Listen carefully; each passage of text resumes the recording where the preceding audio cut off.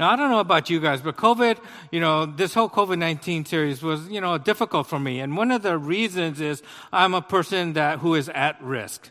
I have type 2 diabetes, I have high blood pressure, I have thyroid issues, and I'm getting close to that age where just by age, you're at high risk.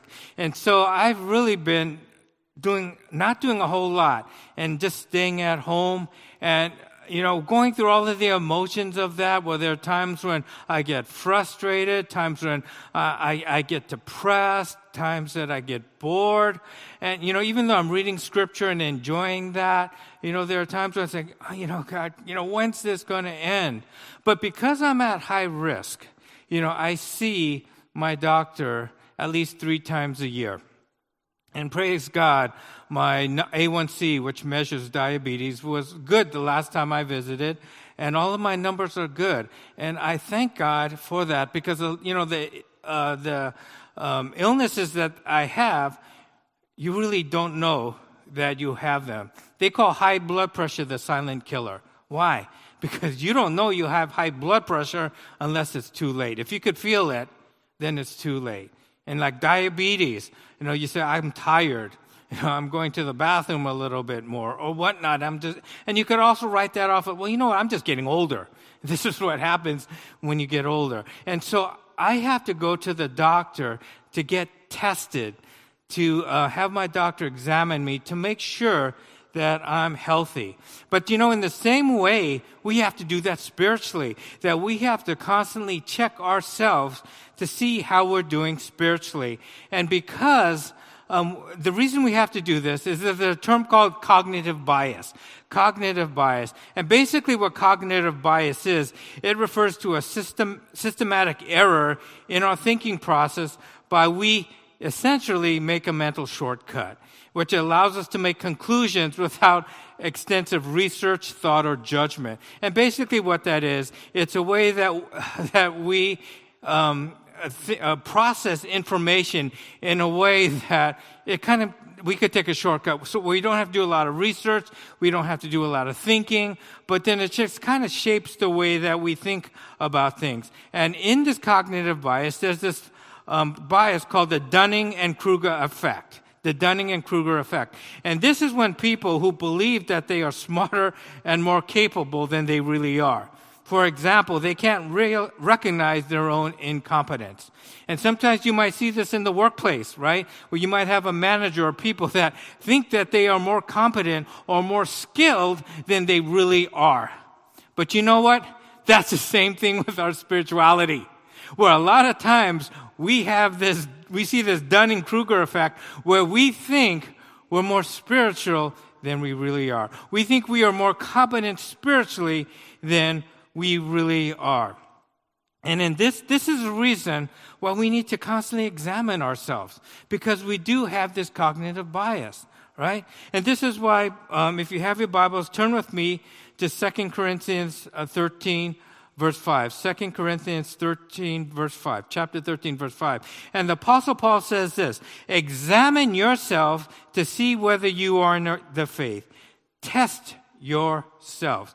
Now, the Corinthian church, they were being influenced by some false apostles who were making these evil insinuations about the Apostle Paul, and they demanded proof of his apostleship. They said, well, we don't know this guy, he's a real disciple, or apostle. We seek proof. So what the Apostle Paul says, he turns the tables on them and goes, well, you're asking proof that I'm an apostle. Well, you guys need to examine your faith and yourselves also. But we also see this in Psalm 139, verse 23 and 24. And the psalmist says, search me, O God, and know my heart. Test me and know my anxious thoughts. See if there's any offensive way in me and lead me in the way everlasting. I love this because we have this cognitive bias. The psalmist is asking God to make any sort of sin aware in his or her life. Why? Because there are a lot of times we think we're better than we are. And there are sins that we're committing that we probably don't even know or we don't think we're committing. So he's asking God to reveal this to us so that would lead us to repentance and that would lead us to confession. And this was just a lead-in into where we're going here. And for the next 5 weeks, we're going to be studying the book of 1 John. And I think it's a great follow-up to our series on when we talked about, religious and politics and how we should act as believers in this politically charged world. And so we're going to take a look today at 1 John chapter 1.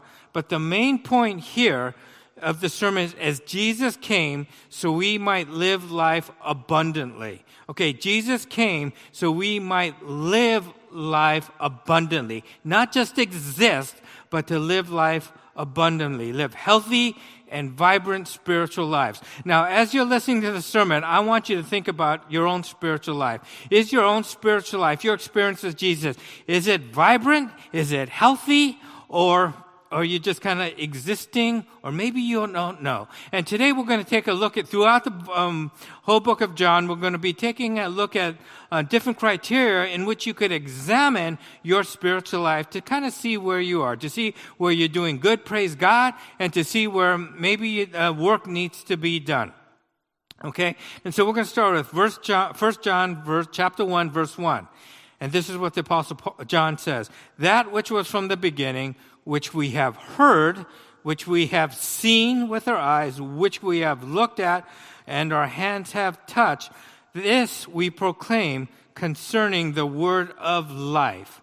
The life appeared, and we have seen it, and testified to it. And we proclaim it to you, the eternal life, which was with the Father, and has appeared to us. And see, to John, Jesus was life. Jesus was life. Jesus was eternal life. And when you think of eternal life, he's not just talking about having a wonderful life, living in heaven forever and ever and ever. And I know a lot of people think that's what eternal life is. It starts when we die and we just, enjoy heaven for all eternity. And that's part of it.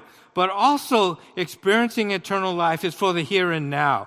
It's the quality of life that is experienced when we are in relationship with Jesus. Now, what John is saying here is not only did we hear these things, I'm not just telling you about it, but I'm telling you about the significance of it. And as you could see, when John was describing it, he was telling his readers that I lived this. This is how I lived my life. This is how I lived out my faith. That I heard about it, I touched it, I felt it. And he was just giving it as an example how we are to live our life. He lived a vibrant relationship with Jesus Christ that could be seen, touched, and experienced. But how many times in our lives, if we were to take a look at this and we would describe our spiritual life, it would go something like that.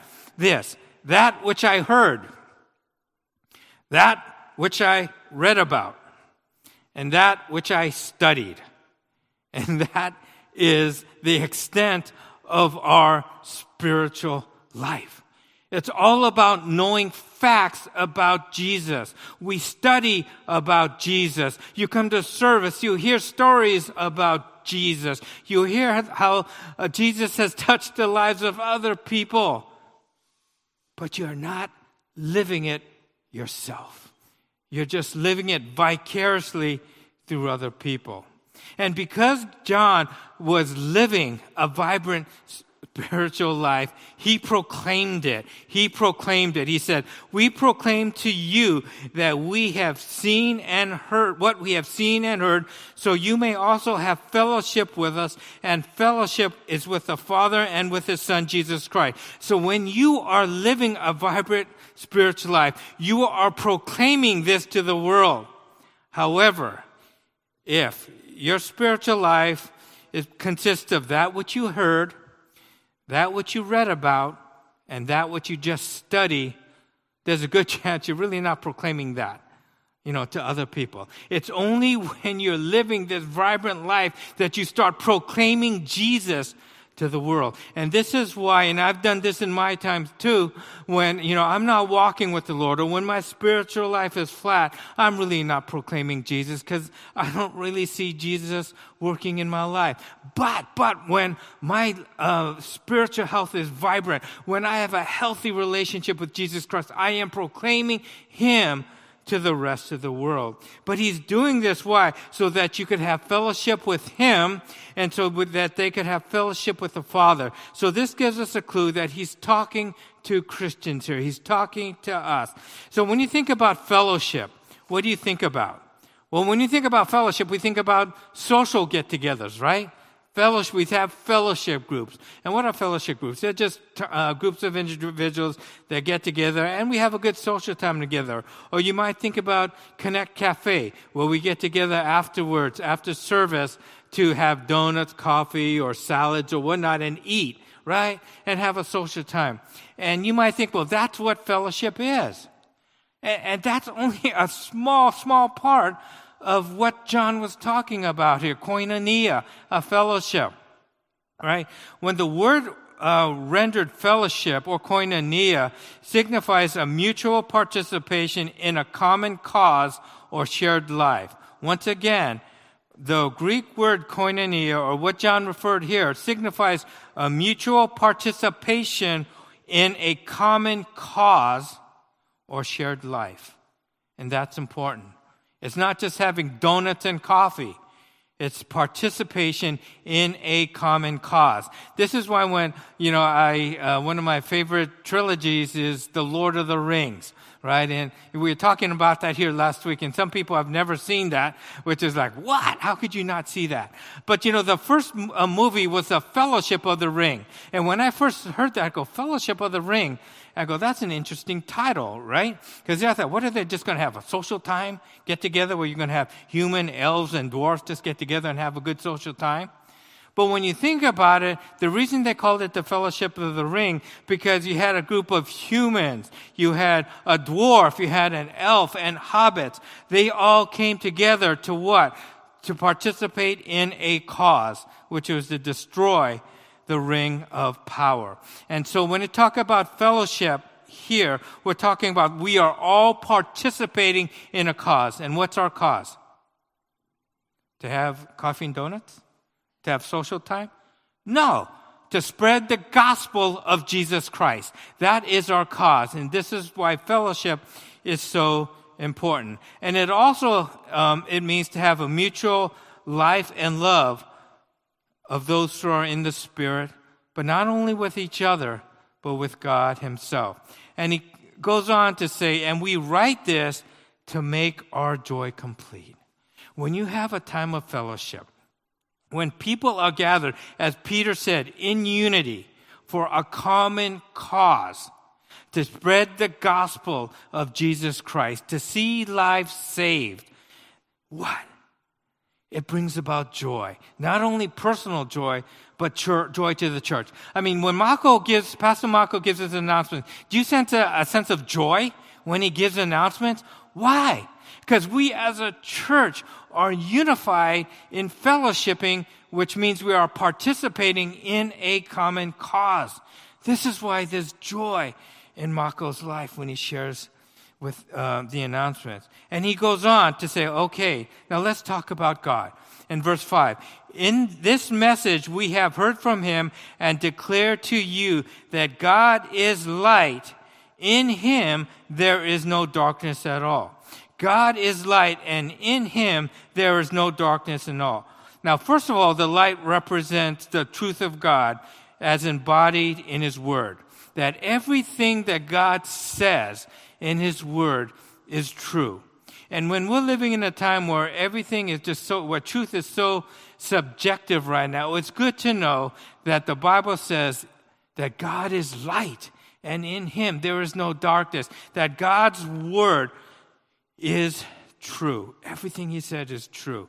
Scripture also links light with virtue and moral conduct. And everything God says is true, but also everything that God does is righteous. And that gives us hope that there is no wickedness in God. There is no spite. There is no hate. The Greek gods were spiteful gods, right? You could see them as, if you didn't worship them, they would be spiteful to you and punish you. But God is not a spiteful God. There is no darkness in him. There is no sin. And that's an important concept to know, because he said God is light. Then he's saying if we are in fellowship with God, this who is light, then light is important.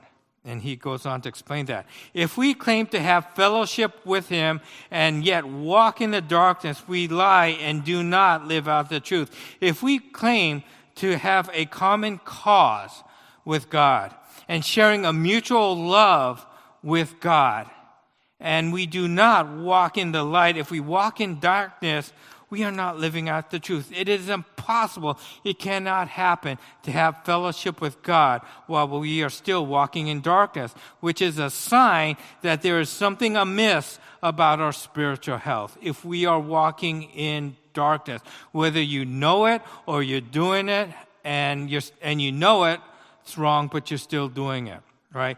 But he continues, but he contrasts this. If we walk in the light as he is light, we have fellowship with one another, and the blood of Jesus, his son, purifies us from all sin. Okay, once again, if we walk in the light because God is light, then we have fellowship, right? So one of the ways we know that our spiritual health, we're doing well, is if we're walking in the light. And basically walking in the light is just a metaphor saying that we are living our life the way that God would want us to live our life. But he goes on, he says, if we claim to be without sin, we deceive ourselves and the truth is not in us. Now, there were some in that John was addressing. There were some believers who believed that since Jesus Christ came and died for their sins and that they were saved, that they no longer sinned, right? And they said, I could do whatever I want. I'm saved. I've been forgiven. God sees Christ's righteousness in us. Therefore, I don't sin. And John was dismissing this belief. And there are ways when we take that attitude. Well, we may not say it like that, but we act as if though we do not sin. And this is a good example of this. So turn with me to Luke 18, verse 9. And he was talking to the religious leaders. Jesus was talking to the religious leaders here. And he was saying to some, and he told the stories, to some who were confident in their own righteousness, to some who were confident of their own righteousness and looked down on everyone else, Jesus told this parable. So he's talking to those who are self-righteous. He said, 2 men went up to the temple to pray, one a Pharisee and the other a tax collector. Now, for those of you who don't know what a Pharisee was a Jewish religious leader. And they were very self-righteous, and they tended to look down on people whom they could consider sinners. But there was also a tax collector. And tax collectors were considered one of the most immoral people that were living on the face of the earth. The Jews absolutely despised them because they felt that they were immoral. They felt that they were sinners. They had nothing to do with tax collectors. So Jesus tells a story of these 2 individuals that came to the temple. And he goes on, the Pharisee stood by himself and prayed, God, I thank you that I am not like other people, robbers, evildoers, adulterers, or even like that tax collector. I fast twice a week, and I give a tenth of all that I get. So here we see this tax collector comes to pray, and rather than confessing his sin, he praises God and thanks God that he is not a sinner, that he is not like that guy over there, a tax collector. Why? Because I fast twice a week. I give a tenth of all I get. I'm not a sinner because look what I do. Not like that guy over there. But the tax collector stood at a distance. He would not even look up to heaven, but beat his breast and said, God, have mercy on me, a sinner. And Jesus says, I tell you that this man, rather than the other, went home justified before God. For all those who exalt themselves will be humbled, and those who humble themselves will be exalted. You know, how many times do we act like that Pharisee? You know, and we could do this because why? We have that cognitive bias, where sometimes we just think that we are better than we really are. We think that we are better than other people or who are doing this and that. And we feel that we don't sin because we compartmentalize sin. Because in one compartment, there's this category of really bad sins. They could be like murder, stealing, sexual sins, getting drunk. But, we all have that compartment, right? Well, we have a list of sins that we think that are really bad. But usually, those are the sins, we put sins in there that we don't struggle with, right? Because when we put sins in that box, that are sins like, oh, those are sins other people do, but not me. So that's in one box. But in the other box, we compartmentalize sins that, we know that they're bad, but they're really not that bad. Gossip, pride, materialism, idol worship. Idol worship is just putting anything that you love before the love of God, which could be your career, it could be your school, it could be your relationships, your family, whatever you put before the love of those things come before the love of God. Or it could be not showing God's love or refusing to forgive somebody. We put those sins in another category. We say, you know what? They're not that bad. And so, but if I committed one of the big sins, definitely I'll ask for forgiveness. But a lot of times with these sins, we kind of just let them go. And this happened to me last night. Because it was the bottom of the ninth. There were 2 outs. We had the Tampa Bay at bay. We were about to close the door, right? And then something happened. And it all fell apart. And I found myself screaming and yelling at the TV. I was frustrated. I was angry. And I was saying, are you serious? And I kept on going on this tirade. I didn't cuss, because that's in that big box. That's in the big box. I didn't cuss. But it's really funny that I was going on and on and on. And I really didn't think of it until I got this text that said, did you mean to FaceTime me? And I go, what? And I didn't realize that when I said, are you serious? Guess what my iPhone thought? Hey, Siri.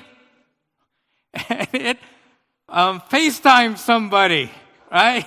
And I was going, oh no, did they hear what I was saying? And like I said, I didn't even think I was doing anything wrong until, did you mean to FaceTime me? But the beautiful, I thank God, this person said, I just wanted to let you know, because who is this? So thank goodness he didn't open up that, he didn't FaceTime, because he didn't know who it was, so he just let it go. But he just wanted to confirm it. I was going, phew, thank you, Lord. But once again, here I'm ranting and raving, and I didn't think I was doing anything wrong. And then I'm doing this sermon, and, God convicted me. That said, David, had you FaceTime somebody, what do you think that way they would have thought? Right? And in the meantime, I was just thinking, well, this is competition. All fans get angry, right? Why? Cognitive bias. I put that anger and tirade in this other compartmentalized. Well, it's not bad. Everybody does it. We all do it. But it's that second category. It's where we compartmentalize these sins that we don't think are that bad, that we don't confess. They cause the most harm to your spiritual health. Not the big sins. No. It's these little ones that we don't know what we're doing, or we don't think that they're bad. Everybody's doing it. We don't confess them. Those are the sins that have the most harm, cause the most harm to our spiritual life. So what do we do about this? Well, confession restores our spiritual health. Confession restores our spiritual health. Confession is the chicken soup of our soul. I don't know why, but when I was growing up, whenever I was sick, my mom always gave me chicken soup. And I go, "Ooh, does this make you better?" I don't know, just eat it. Chicken soup and 7-Up. I don't know why. Whenever I got sick and had a stubborn problem, it was chicken soup and 7-Up. But John goes on to say in 1 John 1:9, if we confess our sins, he is faithful and just and will forgive us our sins and purify us from all unrighteousness. Now, Leah, could you keep this verse up there when I talk? Could you keep this verse up there when I talk? Because I want all of us to look at that. But I want you to take a look at two words, faithful and just, right? If we confess our sins, he is faithful and he is just. Now, you would think that it would make more sense if John used the words, but since he was loving and forgiving, or that he was merciful or patient. But he uses the word faithful and just. And you could come back again there. Now, faithful means that God can be trusted and will carry out the second part of that condition. That says, if we confess our sins, that's the first part of our condition. The second part is that he will forgive us our sins and purify us from all unrighteousness. So he is faithful and he will carry out that part, his bargain of that condition. And then he uses the word just, and that was to render each his due or passing on a just judgment to others. Because Jesus Christ died on the cross and paid for the penalty of our sins, if you put your faith and trust in Jesus Christ for your salvation, you become a child of God. But as a result of becoming a child of God, the penalty for your sin has been paid. And since the penalty for our sins was paid by Jesus, and he relieved us from that penalty, forgiving us for our sin and cleansing us and not holding our sins against us, is a just and righteous act rendered to us by God, right? A lot of times when we look at that, we think of like something immoral as doing some of these murdering, stealing, and so forth. But what does God say here? That God is a just God. And because God is a just God, in his justice, he has already rendered us not guilty. Why? Because of the death of Jesus Christ. That his blood forgave us. And since God said we are not guilty, it would be immoral or unjust if God did not forgive us. And God is a just act. So his forgiveness in this instance is an act of God's justice. And that's huge. That's huge. Because John said that God is light, and in him there is no darkness. And if there is no darkness, there is no unrighteousness. There is no injustice in God.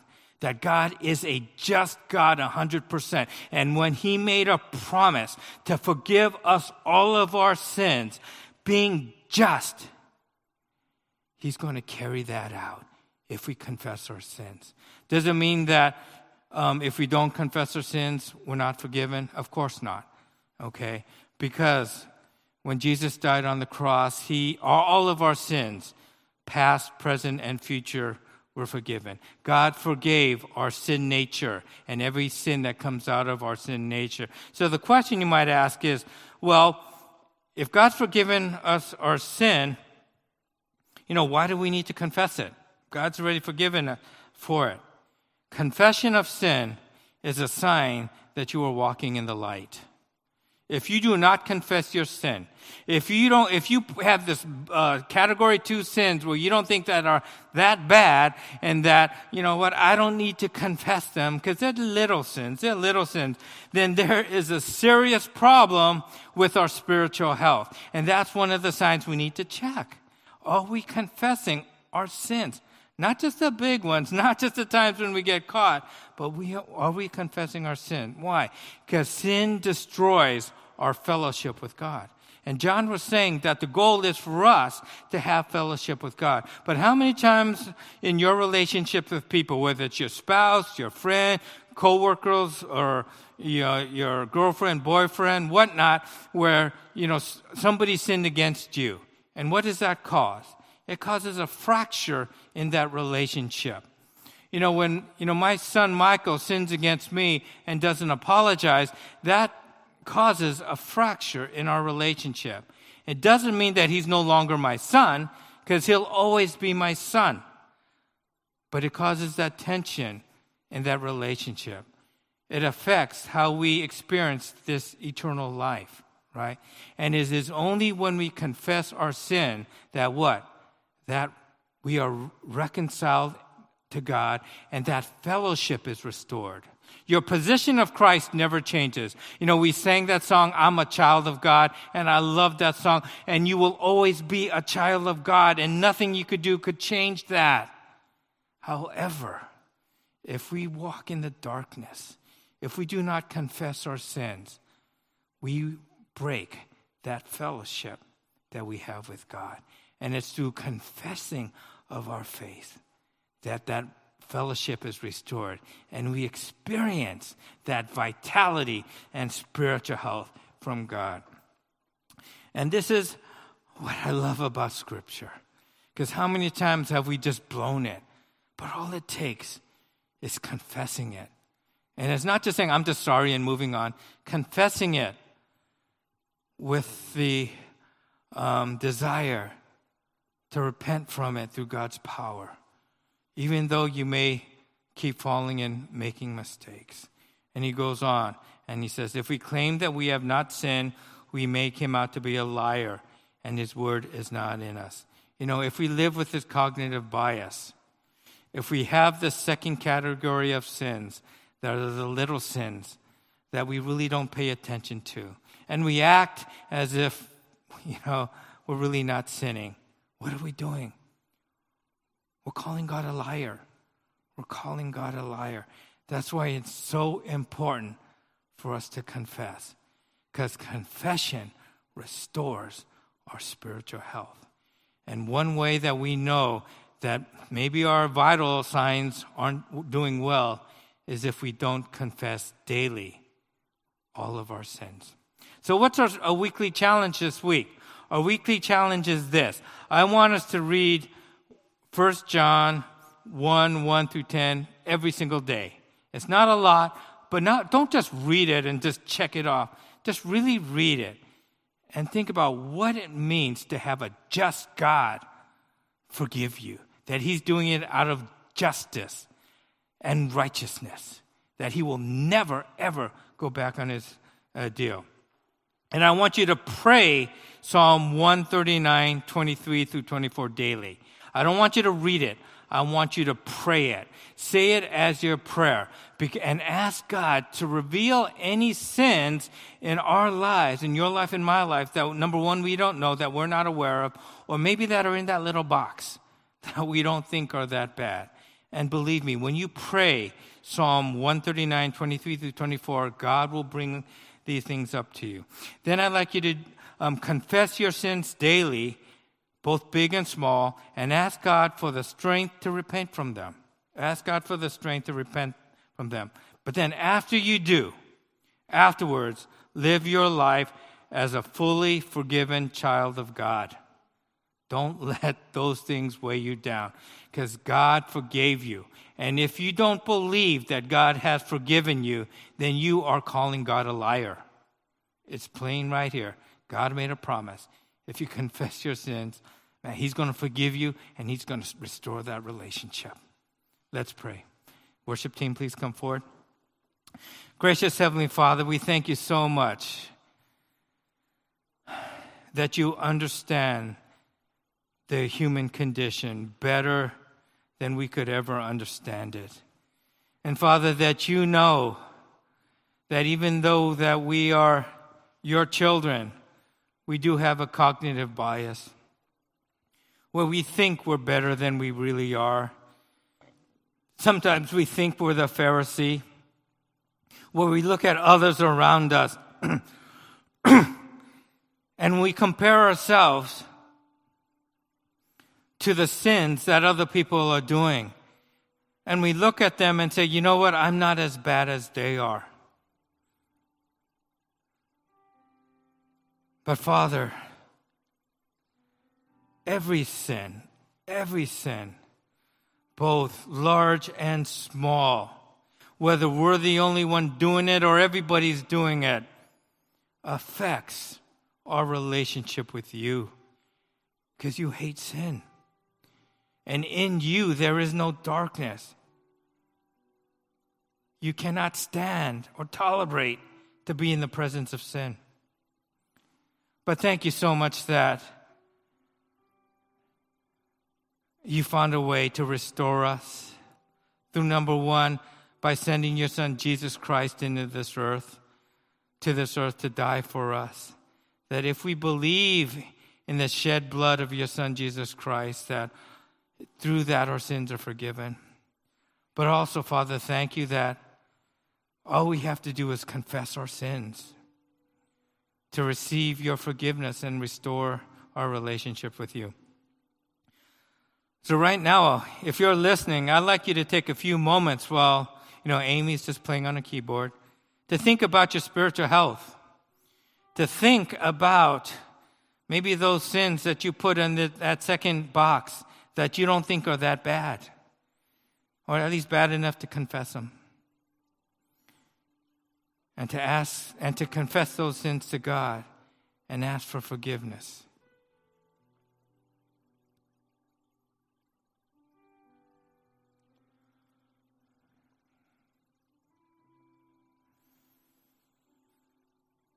Father God, I thank you that you are a just and righteous God. And that if you say you will forgive our sins and cleanse us of all unrighteousness, that is a just and righteous act on your part. And you must do it because you are a just God. So, Father, we also ask for your forgiveness when we come to you and feel that you cannot forgive us of our sins because of maybe the shame or guilt that we feel. But by having that attitude, we are calling you a liar. And Father, we ask for your forgiveness. But for those of us, Father, who have confessed our sins, Father, may that be a weight that's taken from us.